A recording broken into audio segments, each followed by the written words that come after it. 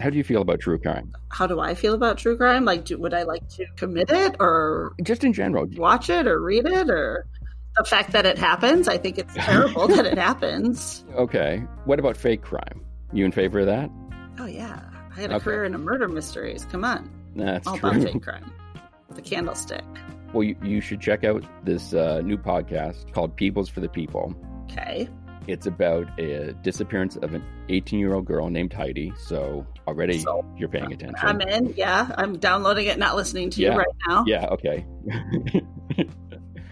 So she disappeared in 1994. And then this guy, Gary Thibodeau, who contacted the police and said, hey, I was the last person, I think, to probably see her around, because I guess they don't know if she's dead or what happened.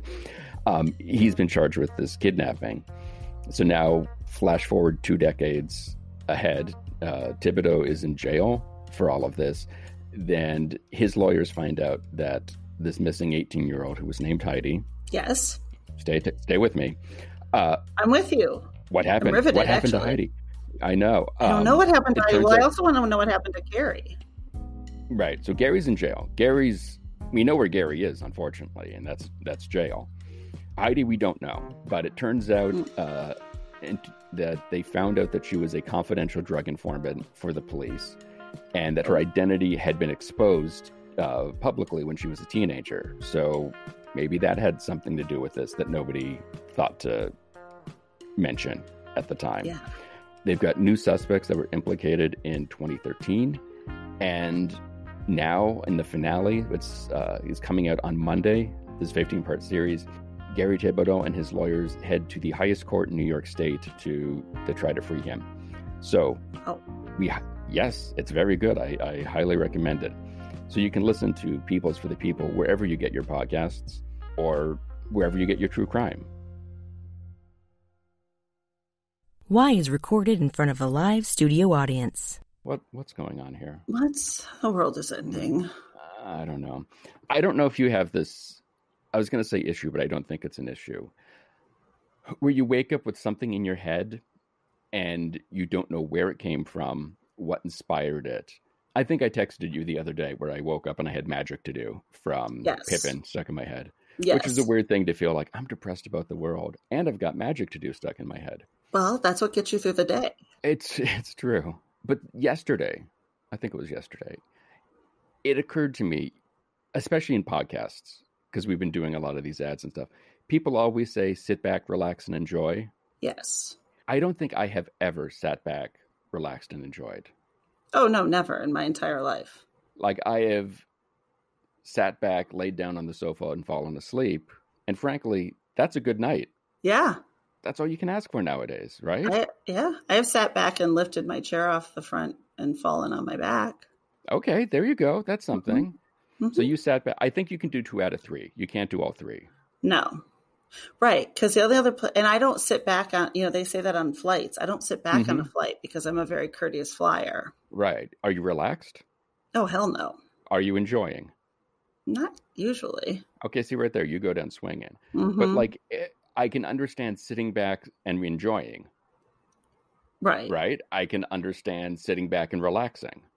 True. I can understand relaxing and enjoying. Exactly. I don't think you can do all 3. And I don't know if that's because of the hellscape that we now live in, or if this is just, has always been this, that we've never really realized it. I don't know. I think maybe it depends on the person. Does it? Is it just me? Am I just sort of No, broken? Because it's me too, but I'm clearly broken. I'm shattered.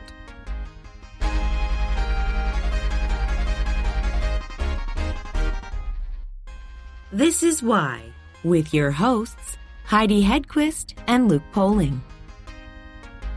No Gorilla Glue could fix this one. No. Yeah, no. I don't know. That's very perplexing. And all of these ads we've seen, and it's always like, well, sit back, relax, and enjoy our show. I don't enjoy anything anymore. No. We don't say that, do we? No, we don't, because we don't think it's ever going to happen. Okay, good. I mean, we say other things like, you must listen. It's going to change your life. Things like that. Oh, yes, of course, because it is. We didn't say it's going to change your life for the better. We didn't say you're going to enjoy having your life changed. True. we are probably messing up children left and right out there. Oh, completely. Judging by our numbers, it seems like there's 2 or 3 kids in Asia or Australia who listen to the show and we're just like, not again. Yeah. Not today, true. Satan.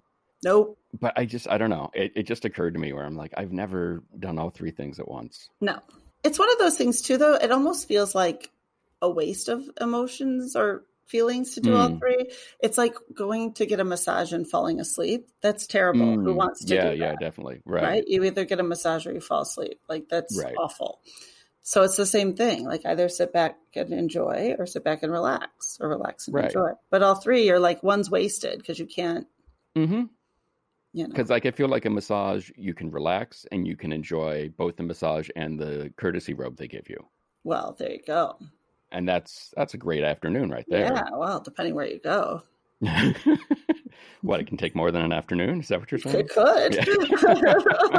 Find the right spot. Yeah, literally. Yeah. But I don't know. You're right. I think maybe that's what it is. That it's just combining too many. It's like chocolate, peanut butter, and then we throw in some caramel or something. We were like, we don't need that. Okay, but that is actually the trifecta of perfect flavors. Is it? Yeah, it's really good. Because you get the saltiness of the caramel? Mm-hmm. Right, okay. How do you feel about chocolate-covered pretzels?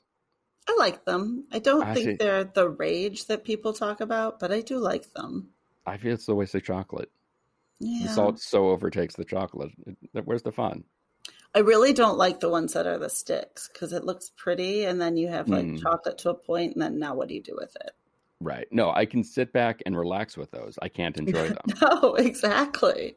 No, because you're always left with that little nub of just pretzel. Right. It's like the nub of sadness. Yeah. Like, nobody wants it. And now for some ads. Today's show is brought to you by our friends at the Riverdale High AV Club, a podcast dedicated to Archie comics and the world of Archie and Jughead and Betty and Heidi. Right? Yes. Okay, perfect. The show can be enjoyed even if you aren't familiar with the comics or Riverdale, the show, and they get into all of that. They also have a side series called RHS Public Access, where they talk about different Archie titles in popular media. They've watched season 1 of Riverdale, and starting this October, they are going to be starting The Chilling Adventures of Sabrina. Season 1. Set your DVR. Season 1. For more information, you can visit their website, which is riverdalehighav.club. Be sure to follow them on social media at Riverdale High AV, and the show can be found on all major podcast platforms such as Apple, Spotify, Stitcher, Google, and all the big ones. Name another big one. When did you first fall in love with penguins? I always called penguins my accidental career because they weren't even on my radar until I went back to college at the age of 32 for a degree in veterinary nursing so I could work with dolphins because I was always obsessed with dolphins from the age of 5. But during the course of my time at college, it was a 4-year program. The senior year was all externships.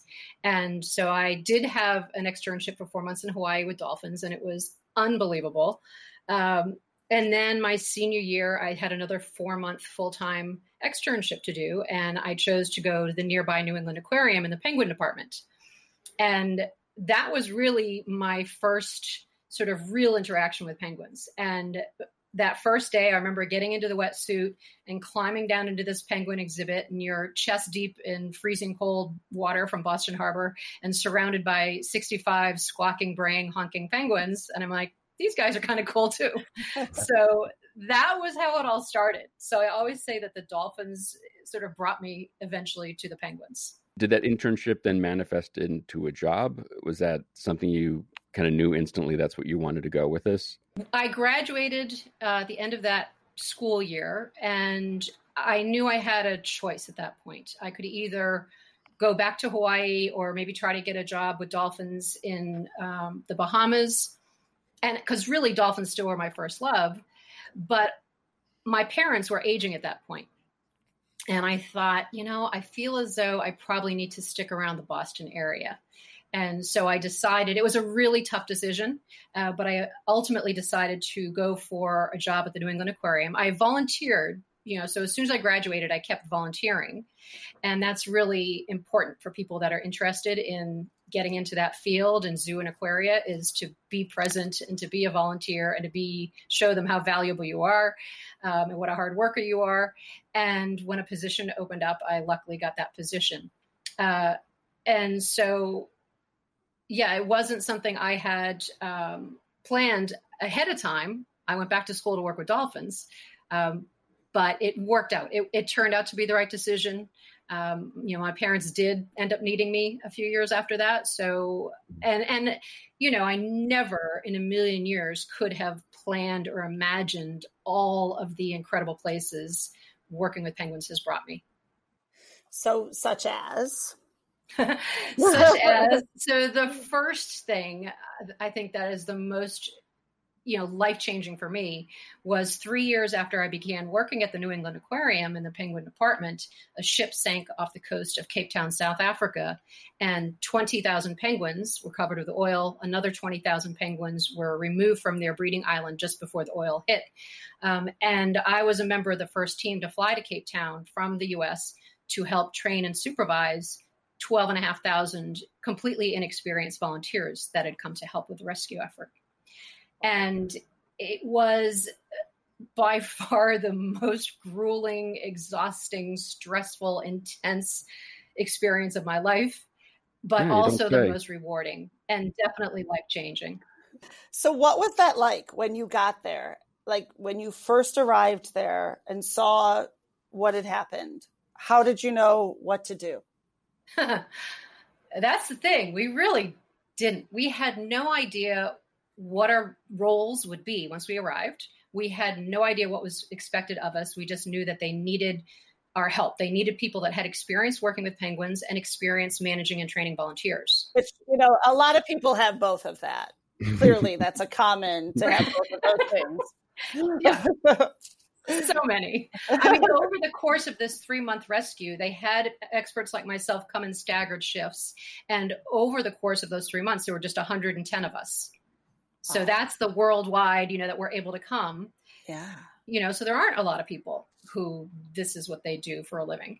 And so when we arrived, I mean, that first moment, walking into this massive warehouse that had been literally constructed in 3 days' time to house most of these oiled penguins, because the local rehab center, which is called Sandcob, they were bursting at the seams within 3 days. They're only designed to hold about 2,000 penguins, and they had 5,000.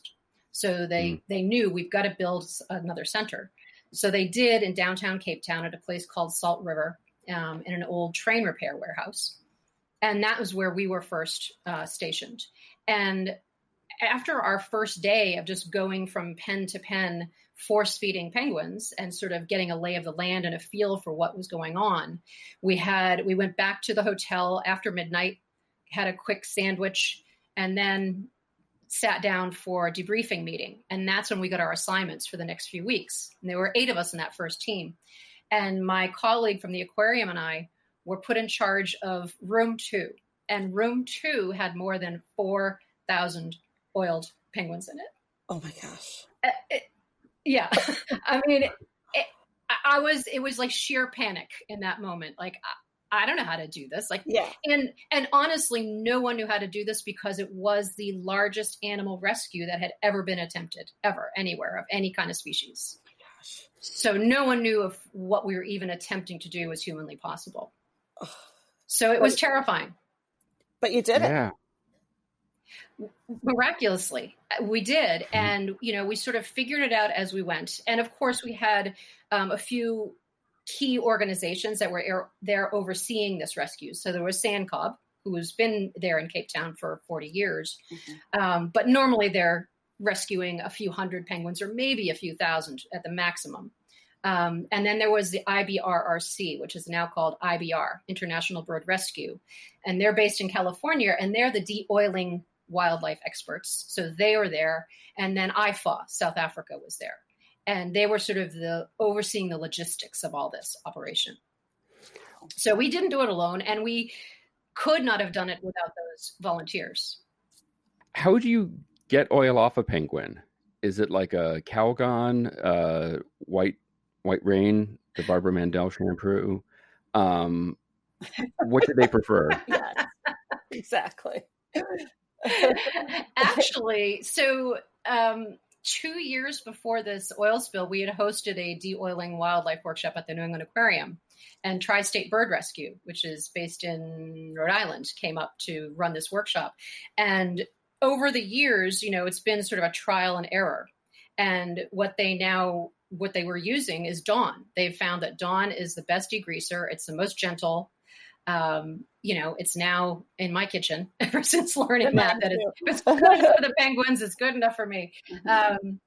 But in Cape Town at that time, they didn't have access to Dawn. So we were using a household detergent called LDC. And that was actually donated by the company, which is GNLD. And they donated, I think it was 7,700 liters of this product to help us wash the penguins. So the other part of this washing process, before you actually, dunk the penguin in this tub of hot soapy water and start agitating that hot soapy water through its feathers to break down the oil, before you do that, you actually spray them with a degreaser. And you spray them with a degreaser, let them marinate for a little while, and that loosens up this thick bunker oil. And then you wash them.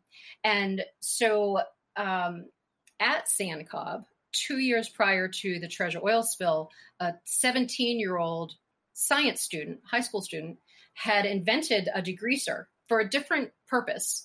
But he realized, I think we might be able to use this for de-oiling the penguins. And so he went to Sand Cobb and he went to Estelle Vandermeer, who at the time was the CEO, and said, what do you think? And so, of course, when they're testing anything like that, they're not going to test it on live birds in the beginning. So they're testing it on a carcass.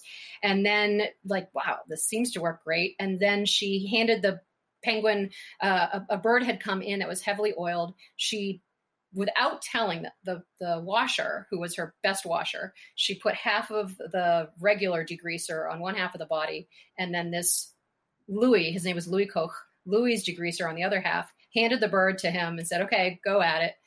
And, an hour later, he comes back. He's like, I'm not sure what's going on. Half of the penguin looks okay, but the other half is really clean. She's like, okay, so this really works. So we were using his degreaser during the Treasure rescue and ran out partway through. So she called Louis. She said, can you go to the lab and make more? And he did. And so I just think it's the coolest thing in the world that a teenager. That's very cool. Right? Yeah. Invents a product that saves the lives of thousands of oiled birds. And he went on to become a human doctor, actually.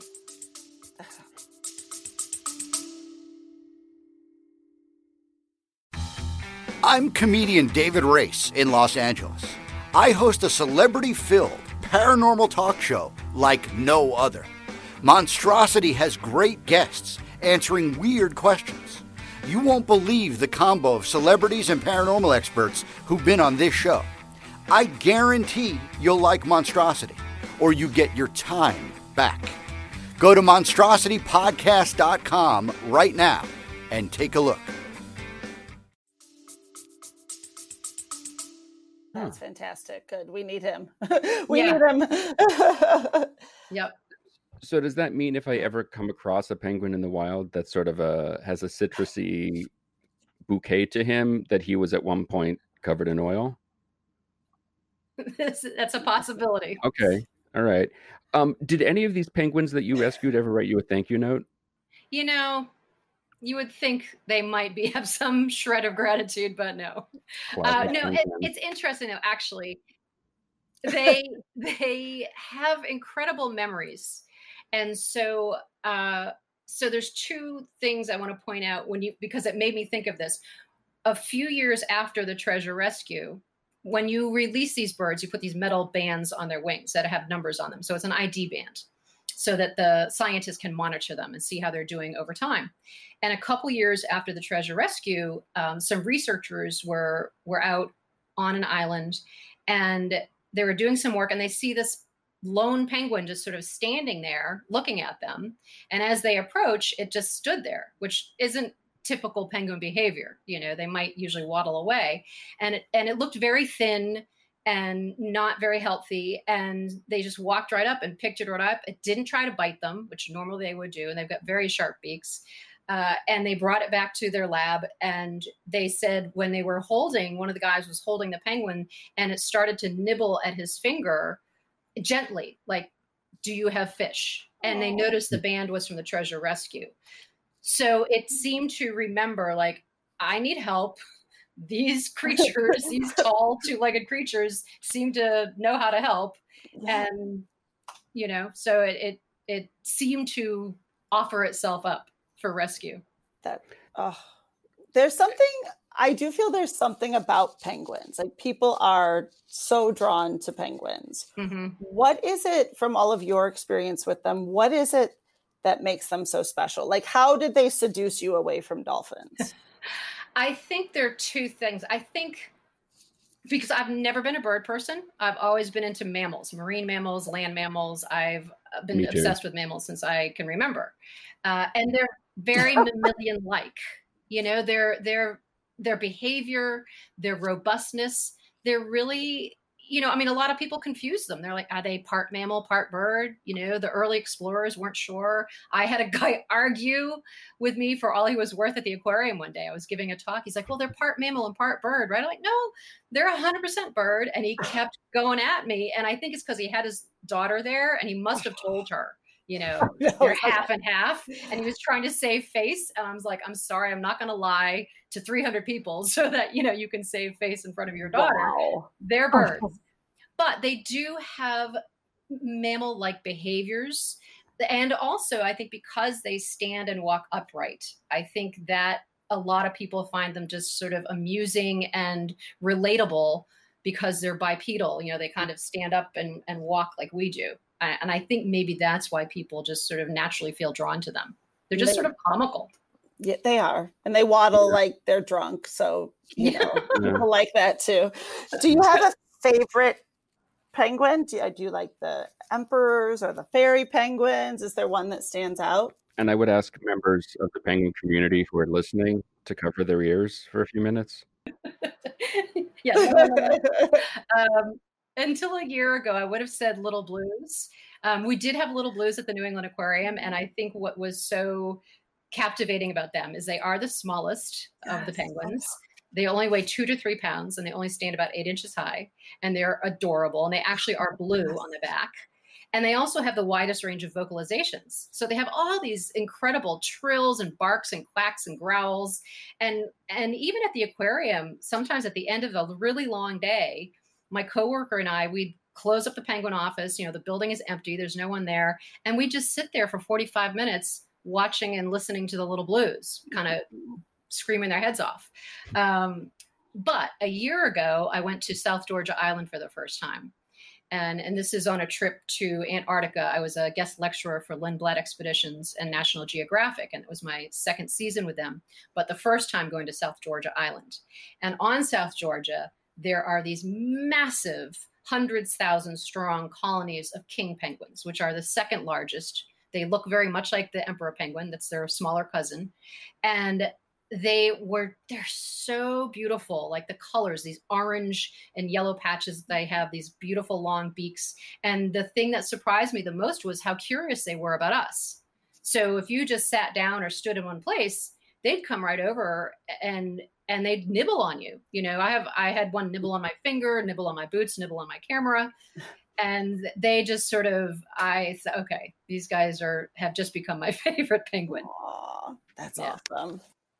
How do people react when you tell them what you do? When I first started, when I left the aquarium and I started my business, The Penguin Lady, I joined a few different networking groups, business networking groups. Mm-hmm. And they'd say, you kind of go and you do your 30-second spiel. What do? You go around the room where you're meeting people. What do you do? And I say, well, I'm a penguin expert. And there's always sort of this blank stare, very confused. Like, what does that mean? What do you do? What does a penguin expert do? Get the hell out of selling insurance. And so it's such an unusual thing. True. So yeah, a lot of times people are a little perplexed. And then, I kind of tell them a little bit about what I do. And then they're like, oh, wow, that's really cool. And the thing is, when I started this, I knew nothing about branding and all that. But what I discovered very quickly was it was very accidental branding. The name The Penguin Lady came to me instantly when I knew what I wanted to do, because that's what people would say in the aquarium when they'd see me in the exhibit in my wetsuit surrounded by penguins. They go, oh, look, it's a penguin lady.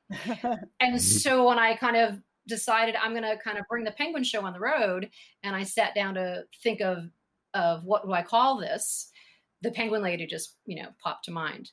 And people remember it. Like I'll, somebody, I might meet him at a business networking meeting 7 years later. Oh, you're the penguin lady. I remember you. Does the name Oswald Chesterfield Cobblepot mean anything to you? And should he be saved? Why or why not? And please show your work.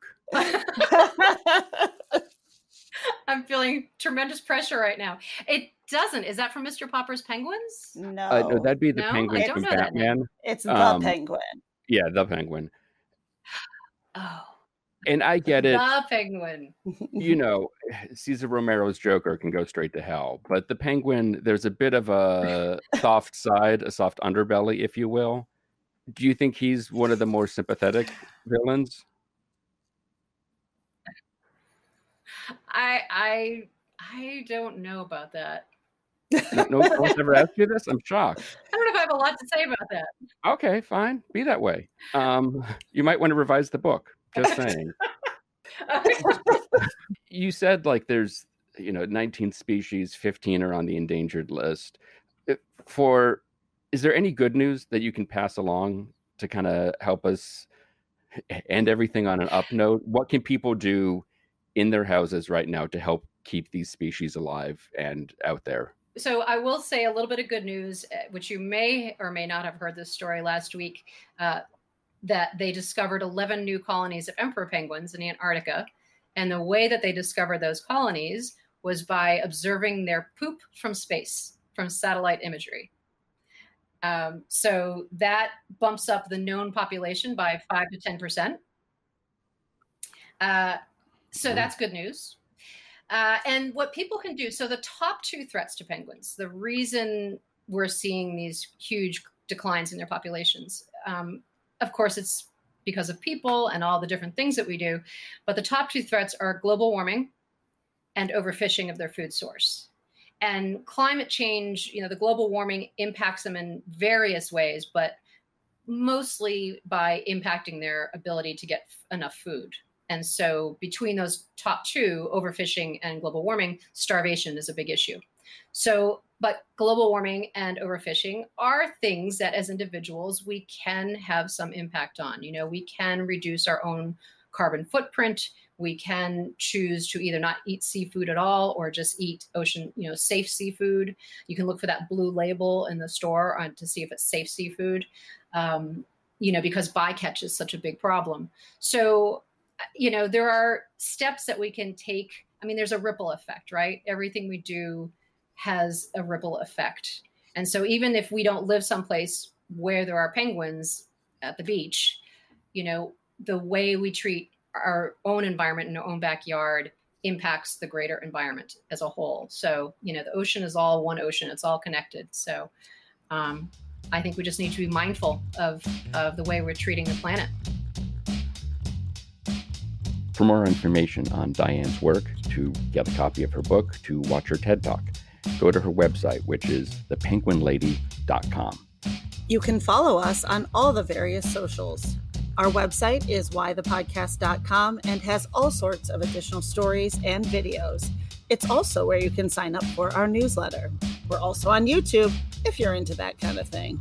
And don't forget to leave us a review on iTunes, because if you don't, we'll call your mother and tell her that she's completely right. You would look so much prettier if you smiled more. Why the Podcast is part of Mudhouse Media. Today's show was produced by myself and Heidi Hedquist. Our reluctant executive producers are John Sauvé and Sandy Stone.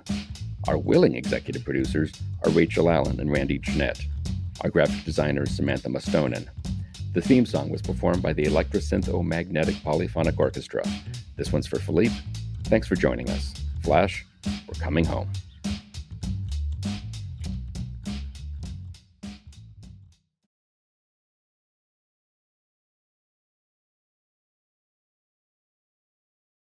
Nigel, is that you? Are you here, Nigel?